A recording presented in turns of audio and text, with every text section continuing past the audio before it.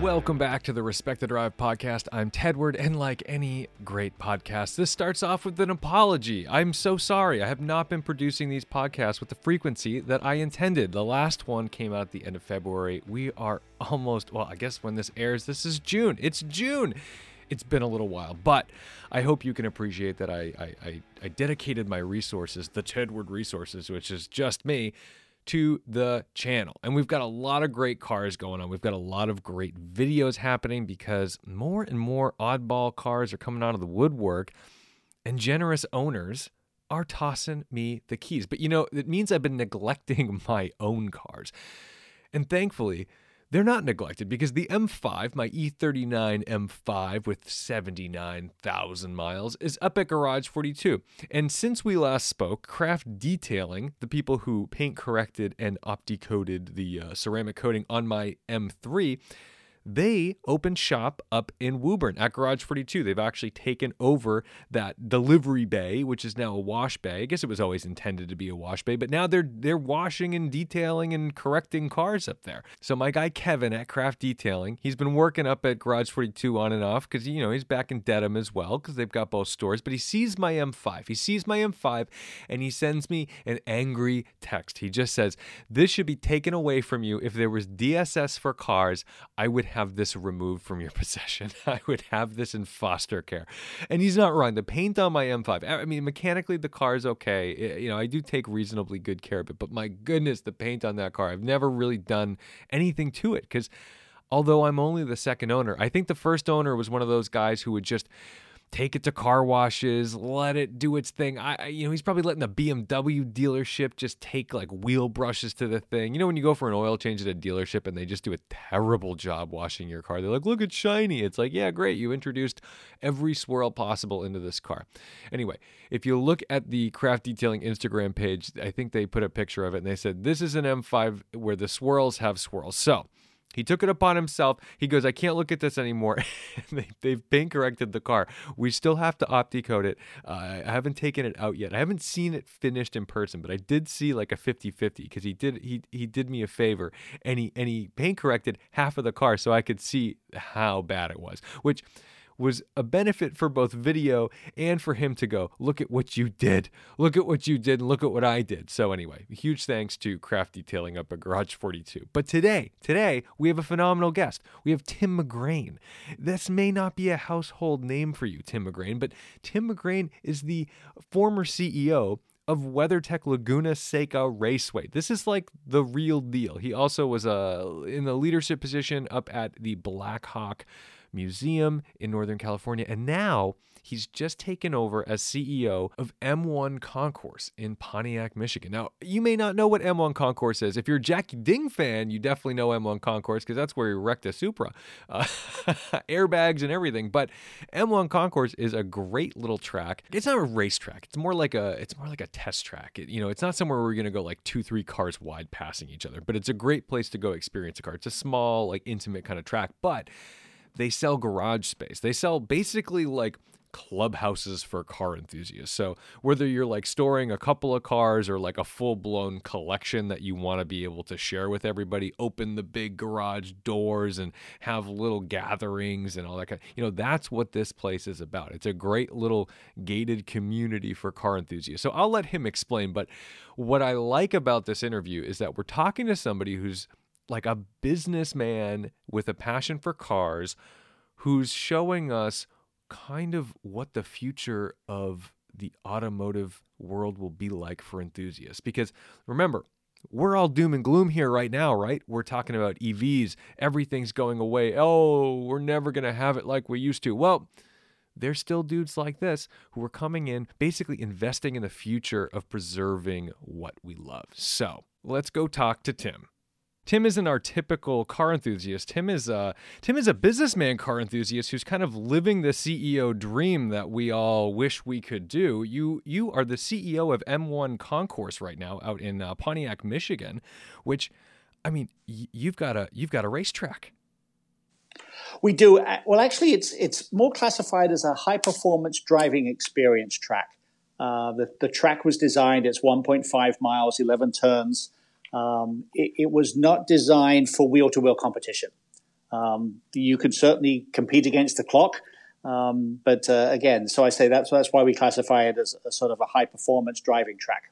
And for those who have not seen the venue, I've driven by it. I've gone up to the gate. The code changed, so I never I never went in. But it's right off the road. I mean, it's really a fascinating location because it's so central to where I think a lot of people in the area, in the greater Detroit metro area, live. I mean, it's if you owned cars and you wanted the ideal storage facility to keep your vehicles safe, sound, and near other enthusiasts who are going to respect your stuff, it doesn't get any better than this place.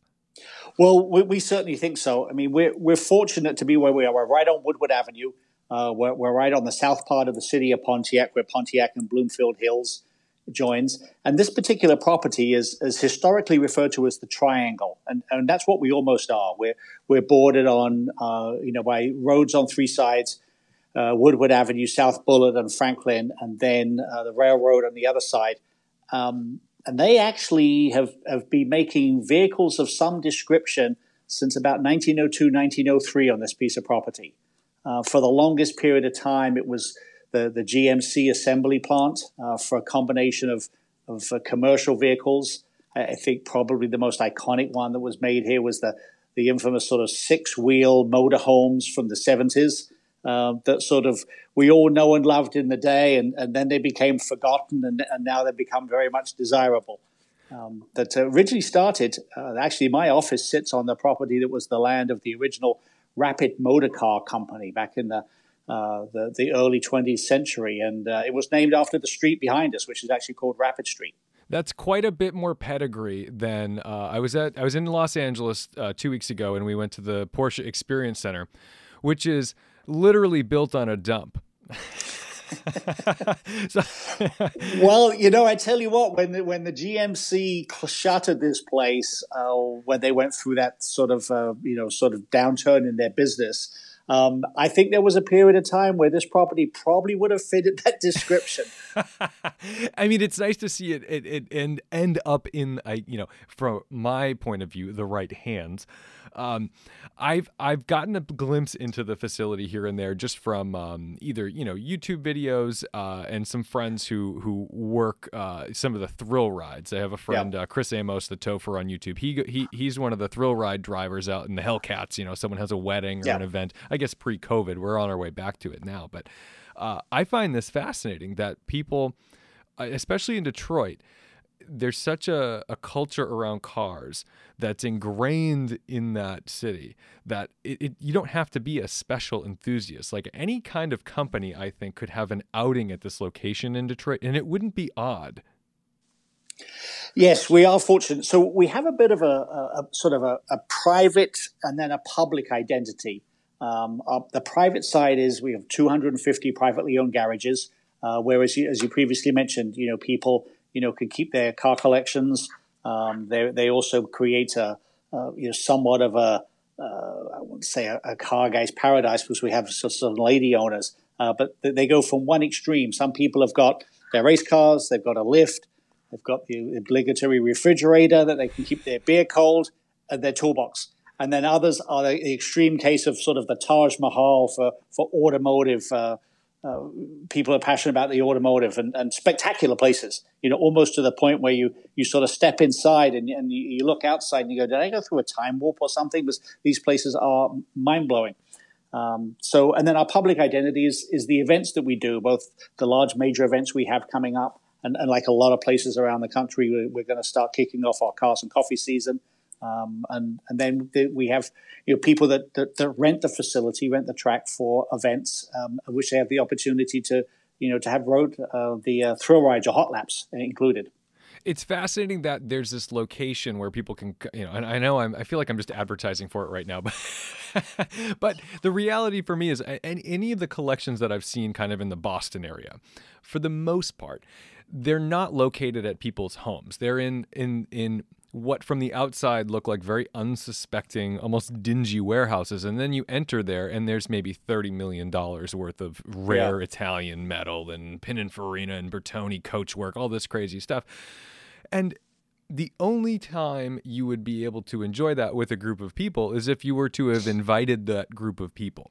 To me, I love the idea. This almost seems like a freshman college dormitory version of the Car Enthusiast, where you can roll into your place, open the door, and there's probably going to be your neighbor hanging out with his door open too. You know, especially on a weekend, you can have that camaraderie with people, like-minded folks who are just hanging out doing their thing. That to me is really what I like about it, because the pressure seems off of the social situation. It's just available. It's part of the gig. No, you're exactly right. We have that a lot of times, and like this evening, we have track days for our motorsports club members, and they just finished about 30 minutes ago, and I suspect there's a whole group of them gathering, outside or inside, one of the garages, just sort of hanging out. Most of the owners of our garages live within about 30 minutes of where we are. So, for them to just say, I'm going to go over to M1, and when they get over here, find there's, 10 people or 50 people, all hanging out here, either on track or just, in their garages, doing whatever they do. So we've got a very active social group of owners, which I think that certainly makes enjoying what we have here, or the people who enjoy their garage, to have a nice garage and nice cars, but not necessarily be able to share it, with other people or enjoy that camaraderie. I think that's one thing that's a big plus for where we are, because we are so centrally located in a metropolitan area. So for you, you've walked into this as, now as the CEO, you kind of have to have this businessman's vision of what goes on and what improves, what changes, what's the future of this. What does that look like for you? What did M1 Concourse lack? And for those, I can already see the emails they're saying it's not concourse. Well, it is concourse. It is spelled like concourse. So I figure we'll hit that one now before I have to reply to those. But what do you see this becoming? How do you envision this, especially going forward in a time where everyone seems so uncertain and very apocalyptic about the motor car, especially the way we think of automotive enthusiasm? Yeah. Well, one of the things that when I joined M1 and I took over the position of CEO March 1st, already on the schedule was our Woodward Dream Show, which actually was an event that planned last year, but unfortunately got postponed like the rest of every event calendar in the world, and American Speed Festival, which we're doing. So those two events were already scheduled. What we're looking to do is to take these events and make them, not large events, because we're not a large facility. We sit on 87 acres, so there's only so much, we can do, and maybe in today's world, smaller, intimate or more bespoke events are the way to go. But we're creating, the Woodward Dream Show is very much a car event, because it's the same time as a Woodward Dream Cruise, and we sit right on M1, which is the designation for Woodward Avenue, Michigan Highway 1. So that very much is going to be a tribute to the cars that made Woodward Avenue the legacy that it is as a car event, but also today's contemporary. So it could be anything from, the cars that ran on Woodward Avenue in the 60s and 70s, up to nowadays, maybe a car that's a Riddler Award winner, or America's Most Beautiful Roadster winner, or any of the SEMA award-winning cars that you wouldn't potentially see on the street because of either the owner's concerns or the value, or they're just not comfortable doing that. But we're providing a controlled environment, a venue where they can be displayed as part of an event, because the owners still like to share the cars, and obviously it gives spectators or attendees are possible to sort of see the cars up close. Did you find this part of, let me rephrase that. Did you find that this culture, this part of the country, was a little foreign at first? I know that you've spent most of your time, I did a little research, you spent most of your time on the West Coast in kind of Northern California. You ran Laguna Seca Raceway, which is absolutely, that's a heck of a bullet on your resume, sir. That is a different world. California is what the world looks to for what we consider car culture, right? You're either in the northern Italy in the Swiss Alps or Monaco, or you're in California. So for you, what was it like moving to Detroit? I mean, that's a big jump from, what we see out west. It is, and you're certainly right about California, specifically Southern California. I've been fortunate. I've lived a couple of times in Southern California, was in Northern California a couple of times, and then over to Arizona. The cars that are in Southern California, or actually even in Northern California, there's certainly a great car culture out there. It's very much that sort of the sun and sand and sea lifestyle. The collectors out there that have some of those legendary, European sports and race cars from the 50s and 60s, and then the modern day contemporary cars, because the climate allows you to have that. In some cases the roads do. The traffic certainly hinders, your ability to enjoy them. I can vouch for that. But even back in the 50s, I mean, Max Hoffman was the guy cultivating what Porsche was going to sell to the American market. I mean, it's pretty outrageous. No, very much so. There's certainly a tremendous car culture here in the Detroit area. It's I wouldn't say very much focused, because I've got to experience a sort of a full season to see what fully comes out of sort of winter hibernation, which is obviously one thing you don't have to worry about in California. You can have your cars out all year round. But American muscle cars and hot rods. I've certainly met a number of people who've got European sports cars, but the sheer numbers of American cars make this very much targeted towards that world. But I think actually I saw a fact somewhere that I think actually there are more classic cars or car collectors in the state of Michigan than most other places. The concentration of cars in this part of the world is probably one of the highest. I know the weather has started to become nice. We have these very long evenings because we're on the sort of the western side of the Eastern time zone. So people are out even at this time of year very late. I mean, every night of the week there's some car event going on, and on the weekend there's multiple events. So it's a different kind. It's a slightly different focus on the cult culture, but I think the sheer concentration is probably more so here than maybe in Southern California. What did you grow up with? What kind of cars were you growing up with as a kid? Well, I actually grew up. My father had a used car dealership, so I got exposed at a very young age to a real cross section of 50s, 60s, and 70s. British and some foreign cars, European cars. Which. Some were adorable and some had a lot to be desired. But my dad wasn't passionate about cars. That was his business. That was business. That was business. But I got to, oh my gosh, if he got a car I really liked, or my mom had a car I really liked. I remember one time she had a little 280 SL Mercedes, and I adored that car. And, and he sold it, and I was just mortified. And he tried to explain to me, we don't sell the cars. I'm in the business of selling cars, not keeping them. Don't get attached to the metal. That's exactly it. So I got exposed to sort of a real cross section, but motorsports in England is one of the top sports. I mean, you're exposed to motorsports as a front page, not a sports page sort of activity. So I got exposed to motorsports at a very early age. I got exposed to just cars and had a passion. But I think from probably my early teens, or maybe even before that, actually hot rods and custom cars was something I focused on. I can remember getting, monthly issues of the British Custom Car magazine. We would occasionally go up to, there was an event up in London, in the area called Chelsea, called the King's Road, and they would have a cruise up there. And we'd all jump in somebody's car and sort of go up there. And we had some friends that had some American cars, whether they were Trans Am or Mach 1 Mustangs, and then some of my other friends. That must have been a heck of a sight in even, I guess, what was that, early 80s? Yes. Yeah, okay. Actually probably late 70s. Late 70s? Okay. Yeah. I mean, that's kind of a rarity to see out there. Even today, you're kind of hot shit if you've got a Corvette in London right now. If you got, and back in those days, I mean, American cars definitely stand out. One, their size on most English roads.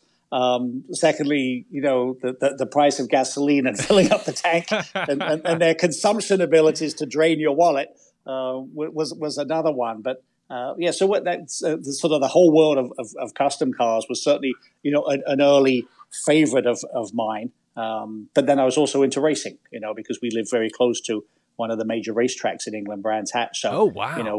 We'd go out there for, I think early passion, motorcycles were sort of an early appeal.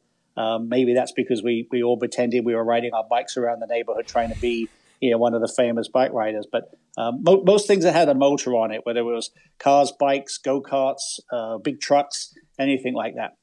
Were you racing? Were you finding ways to get on track yourself? Or was No, I wasn't. I was just, sort of passionate about cars, but never really had that sort of call to go racing.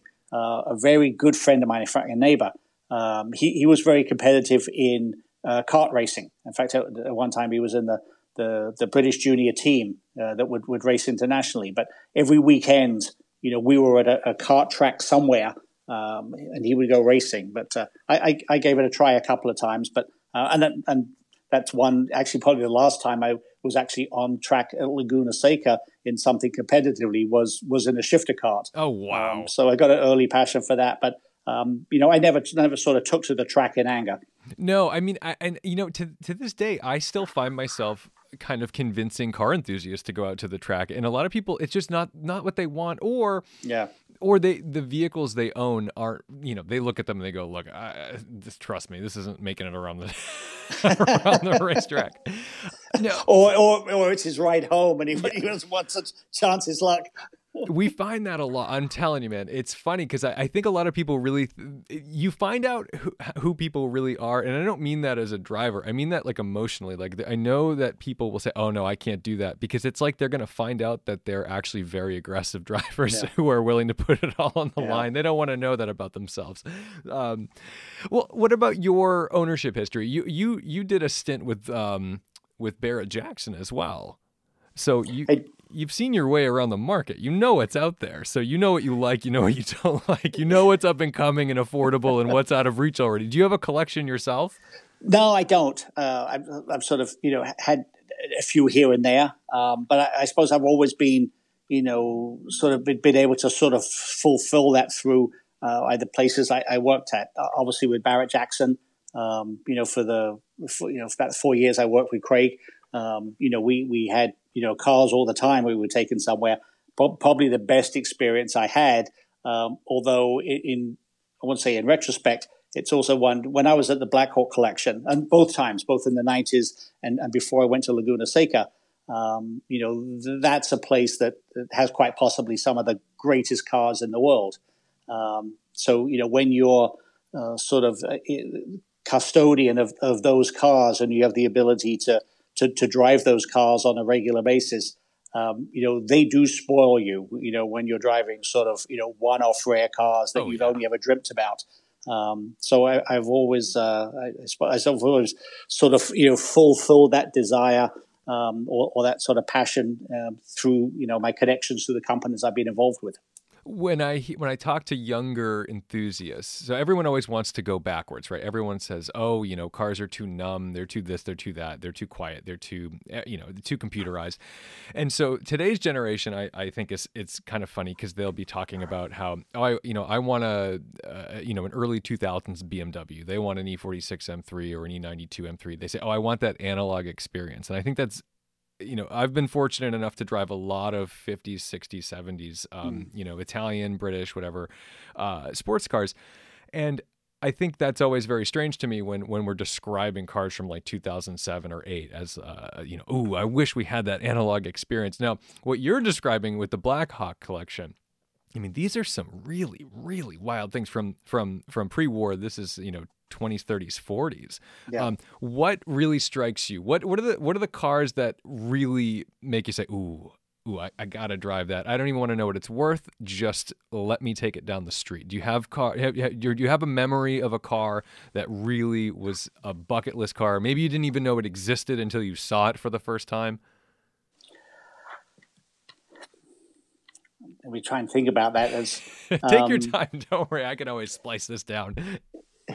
There's probably, most of the cars, I will tell you there's some cars that you either always wanted to drive and maybe that particular example just didn't behave or it wasn't running well. And you came away with that. I thought that was going to be my bucket list day. but it turned out it wasn't. I've got a few of those. and then the other extreme is I've driven some cars that didn't really sort of catch my attention. I respected them for what they were in the realm of classic cars. But when I drove them, they drove so well, you couldn't help but fall in love with them and then have a continuing passion, for that. So I sort of had it in both extremes. I think I'm just trying to think if there was. I can't think of one car that comes to mind. You can always change your mind at another date. We won't hold you to it. Yeah. Oh, I think probably the first time I drove a Duesenberg, and I think it was a supercharged Duesenberg. That was a pretty stellar experience because they can get up and go, for a big car, and I was fortunate.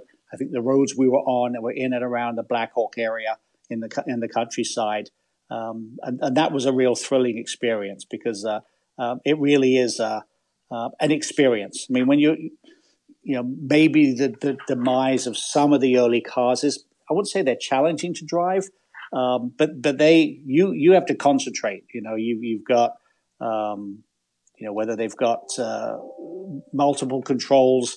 Advanced retard, or you've got to keep the fuel pressure up, or maybe you get a really early car and you're using the handbrake to stop. I mean, for some people, they're just intimidating. They look at those and go, wow, I just couldn't do that. And that's why they're focused on. I mean, I was over at the Amelia Island Concours over the weekend, and somebody joked, said, well, the theft deterrent device for kids is a car with a clutch pedal, because they look down there and go, what do I do with that? So anyway, I back to your original question. So one car that really did make a memorable experience, and I did have to concentrate driving it. I was very fortunate to drive the 1750 Alfa that's known as the Flying Star.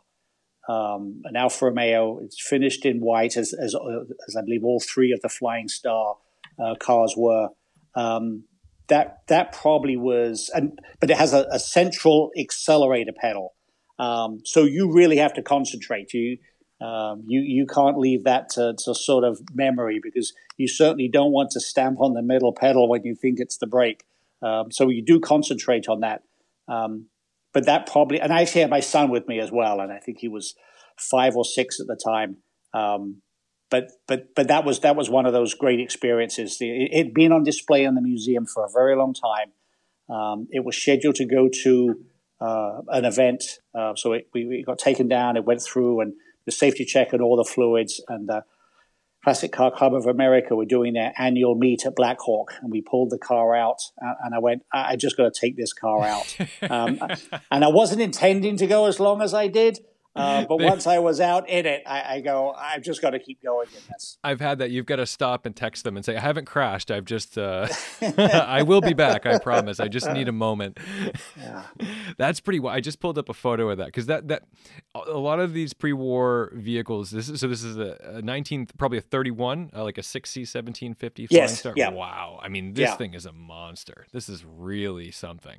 Yeah. And this is in a lot of modern car enthusiasts, I think we have a hard time relating to pre-war vehicles. I think you really need to spend time with them. And to be honest, I think people need to experience either a drive or a ride in some of these cars to be able to appreciate them.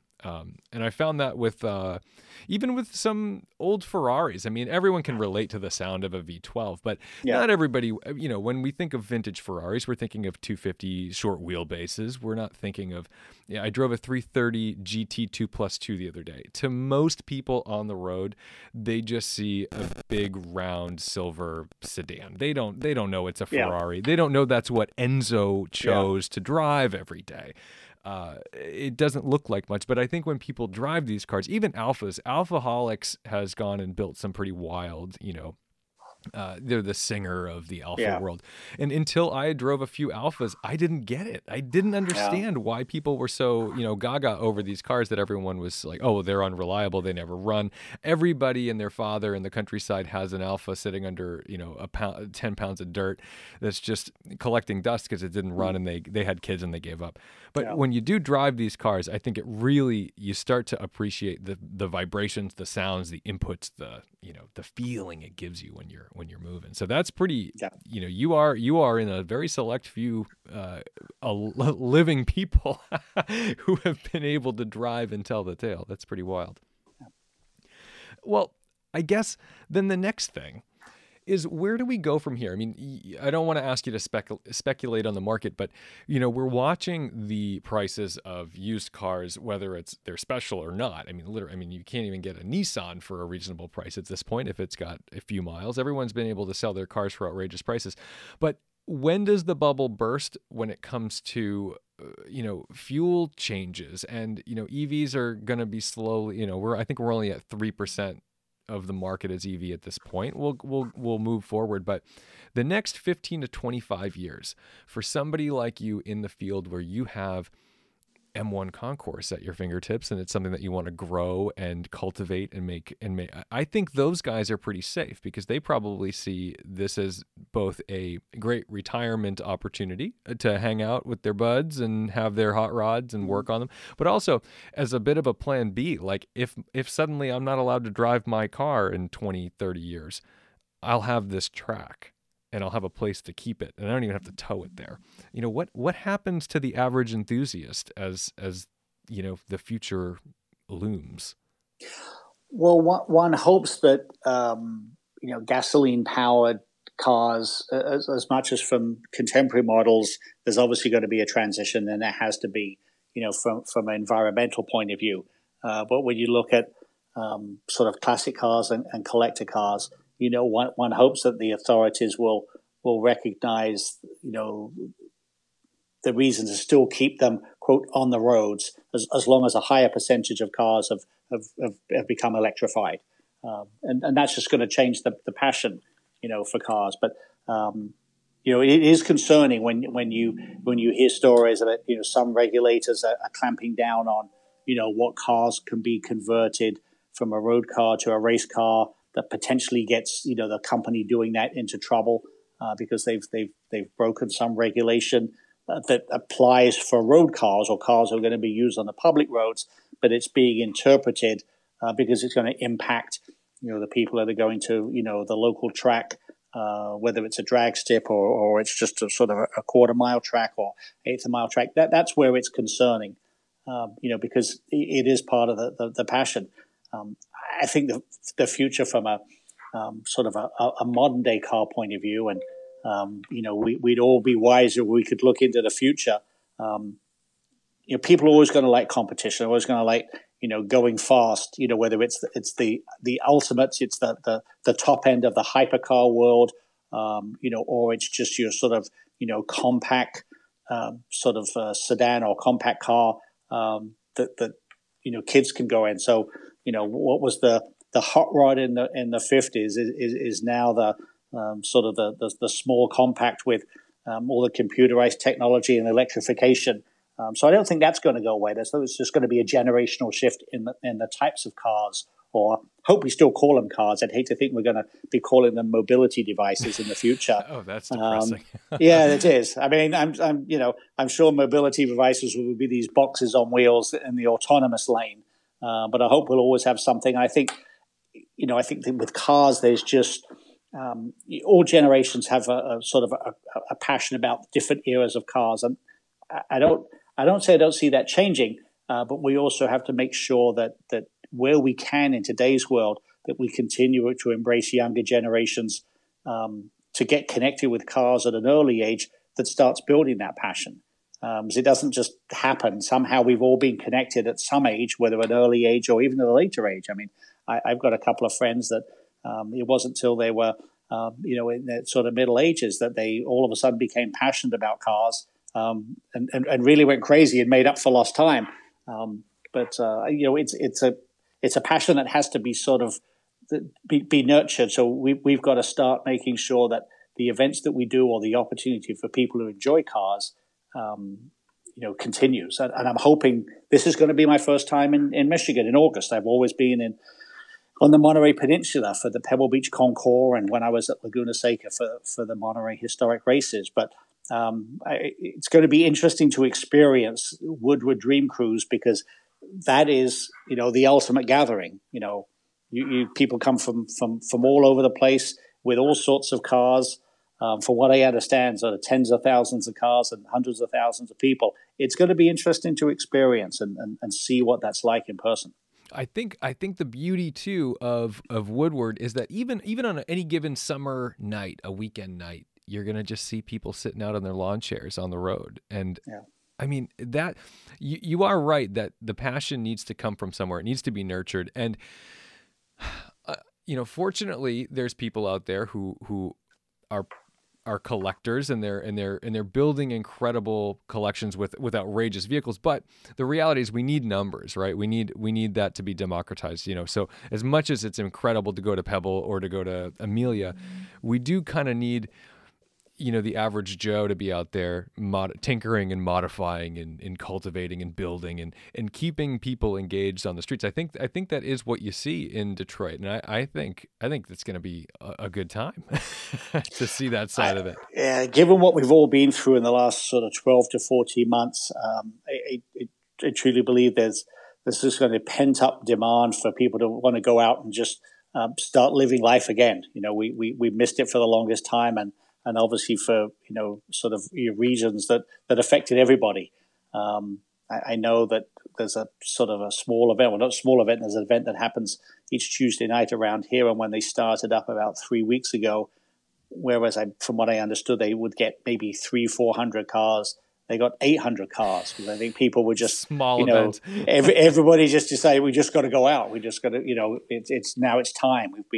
We've been in this situation where we're all trying to do what we need to do to sort of make the pandemic go away. And now I think generally, hopefully it's all behind us, and now we got to make up for a lost year. It feels that way. It does feel that way, and I do think people are ready to go and make up for it. So I hope environmentally we can. Unfortunately, it always feels like this us versus them thing. I mean, you don't have to be a. I try to think I'm a global citizen. Yeah, I like to burn fuel, but I also recognize that I have an impact on our planet with my carbon emissions. But at the same time, I'm not,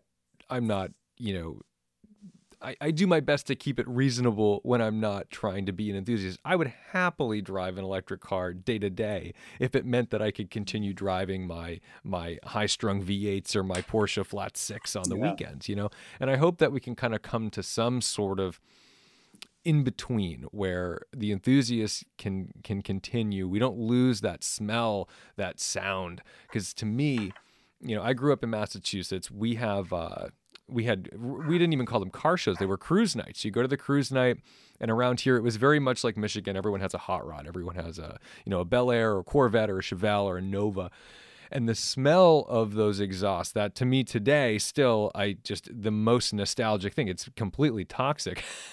But, you smell that coupled with a cigar, and somehow that brings me back to the age of 10. My 10-year-old sense of smell is cigars and uncatalytically converted fuel. But, it's a tricky one. It's hard because it feels like if you completely push back, you're met with defense. You're met with such hard defense against the emissions. I don't know how to reconcile that. I don't know how to be an environmentally conscious person and also push for what I want as a car enthusiast. It's a tough place to be in. Well, I mean, I'm of an age where I think that, when we were kids, the smell of Castrol R was just an aroma. I mean, that was just you could bottle that up. I think, one of the things is going to be amiss is the manual shifter. I mean, that's going to be that. When I go to England, most of the cars over there manual. Rental cars, you're invariably going to get a manual box. And the roads also over there. My kids used to joke it was like going to Disneyland because there's no such thing as a straight road, especially we live in the country. You're always turning, you're always shifting up and down, and I love that. So that's certainly going to be an opportunity. I think as long as we can save the manual gearbox somewhere, just so we can have that shift experience.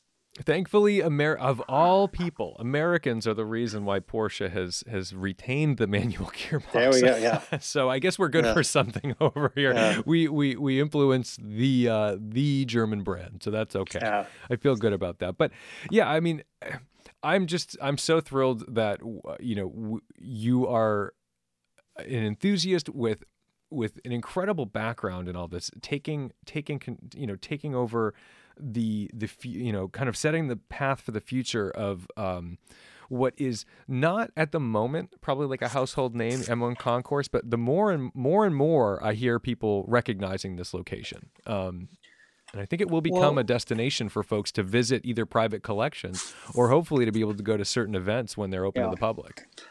Well, I think, one of the things, obviously we're doing everything we can here in our own way to sort of stand out, especially with the events that we have. I mean, we've got our two events, Woodward Dream Show and American Speed Festival. But this year we have the return of what Motor Trend do with what they call their Roadkill Nights, where they actually close off sections of Woodward Avenue and along with the Dodge brand do sort of drag racing there. But we're also extremely fortunate this year to be the host venue for an event called Motorbella, which is put on by the Detroit Auto Dealers Association, which is the organization that puts on the Detroit Auto Show this year. And because they had not been able to do an auto show in 2020 and also again in 2021, this is going to be sort of their show for this year. And it's going to bring a lot of awareness to M1. We're very proud to be the host venue. We're going to work closely with the Motorbella group to put on a different experience event. It's going to be an event that allows them to do test drives on part of our track. Our track we can split into two. We call it sort of the North Circuit and the South Circuit. So they're going to use the south part for part of the exhibit space, and then the north part they're going to be able to do driving experiences for the manufacturers, to showcase product with the attendees.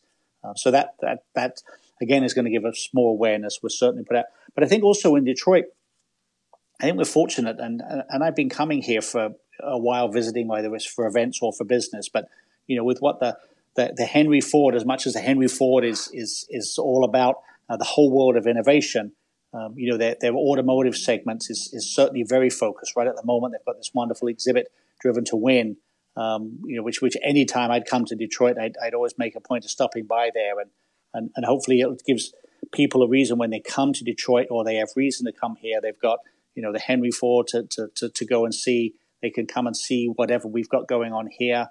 I know currently down at the Detroit Institute of Art, they've got a spectacular exhibit down there about the design, car design, and then the events that come here.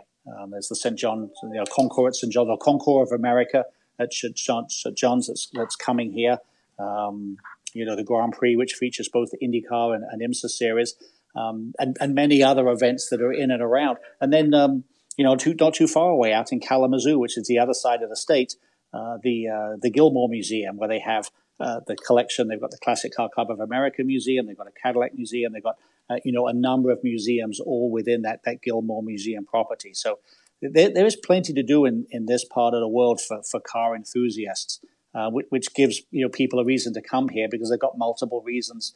Once they get here, they've got multiple, automotive related things to become involved with.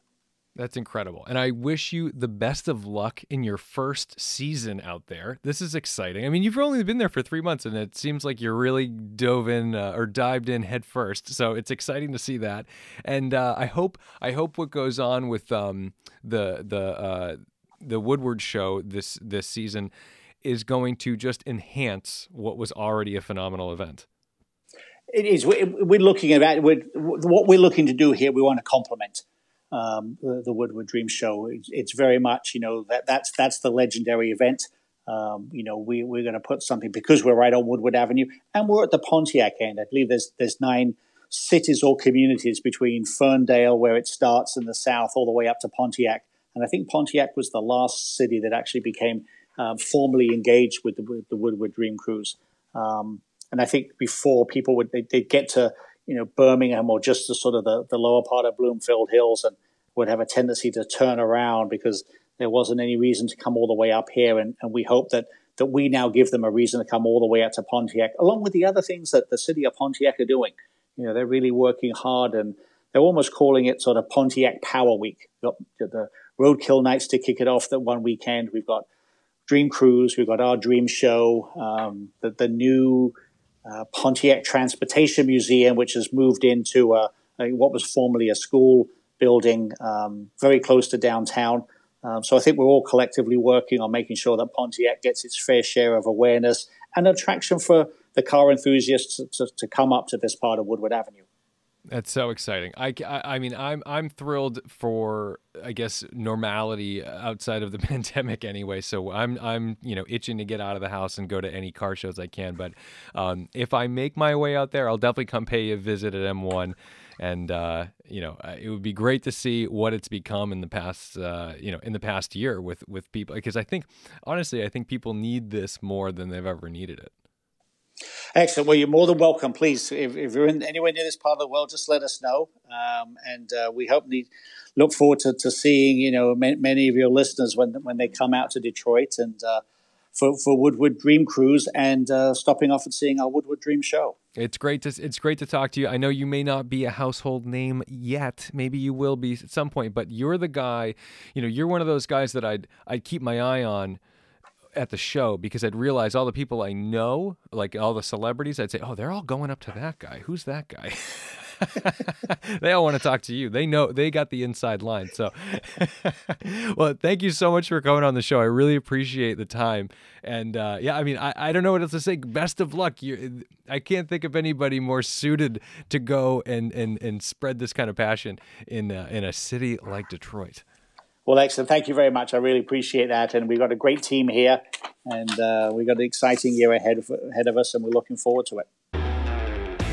So what do you think? Tim McGrain, pretty good guy, right? I definitely got that CEO vibe from him, but I think he opened up. He was willing to talk about his past. He wants to talk about, what he enjoys. And he has a very sophisticated perspective when it comes to vehicles, because having worked with Barrett Jackson, having worked with the Black Hawk Museum, this is a guy who isn't just like, ooh, I really like that new Ferrari. No, this is a guy who understands pre-war era vehicles. And I hope that with his leadership at M1, it not only helps M1 grow, but I hope that it inspires other venues like it to pop up around the country, because I think what we need is a safe this sounds very 2021. We need a safe space for cars, but we do. I feel like every time I have a car meet, especially any kind of impromptu meet, oh, hey, yeah, we're going to have a few guys. We're going to meet in this parking lot. It's like the police show up. It's like we're not organizing a street race. There's like 5 cars and a couple of guys standing around talking about them. Like, it's not the end of the world. There's no trouble. There's no riffraff. Everything's fine. No one's even revving an engine. So I guess maybe the future of this is we're all going to have these little clubhouses, and we're going to have our collections stored there. Sorry, Garage 42. Maybe you need, David, maybe up at Garage 42, it's time to start thinking about building your own racetrack. Well, anyway, thank you guys so much for listening to the podcast. Now that we can actually meet face-to-face, I know we didn't do a face-to-face with this one, but I mean, I'm vaccinated. My friends are vaccinated. We just went out to California. We're going to be able to do these face-to-face podcasts. I'm so excited about that. Going to have some interesting folks coming on. And, more important than that, we're going to be able to talk about some interesting subject matter. So thank you for listening. Don't forget to respect the drive, and I'll see you in the next one.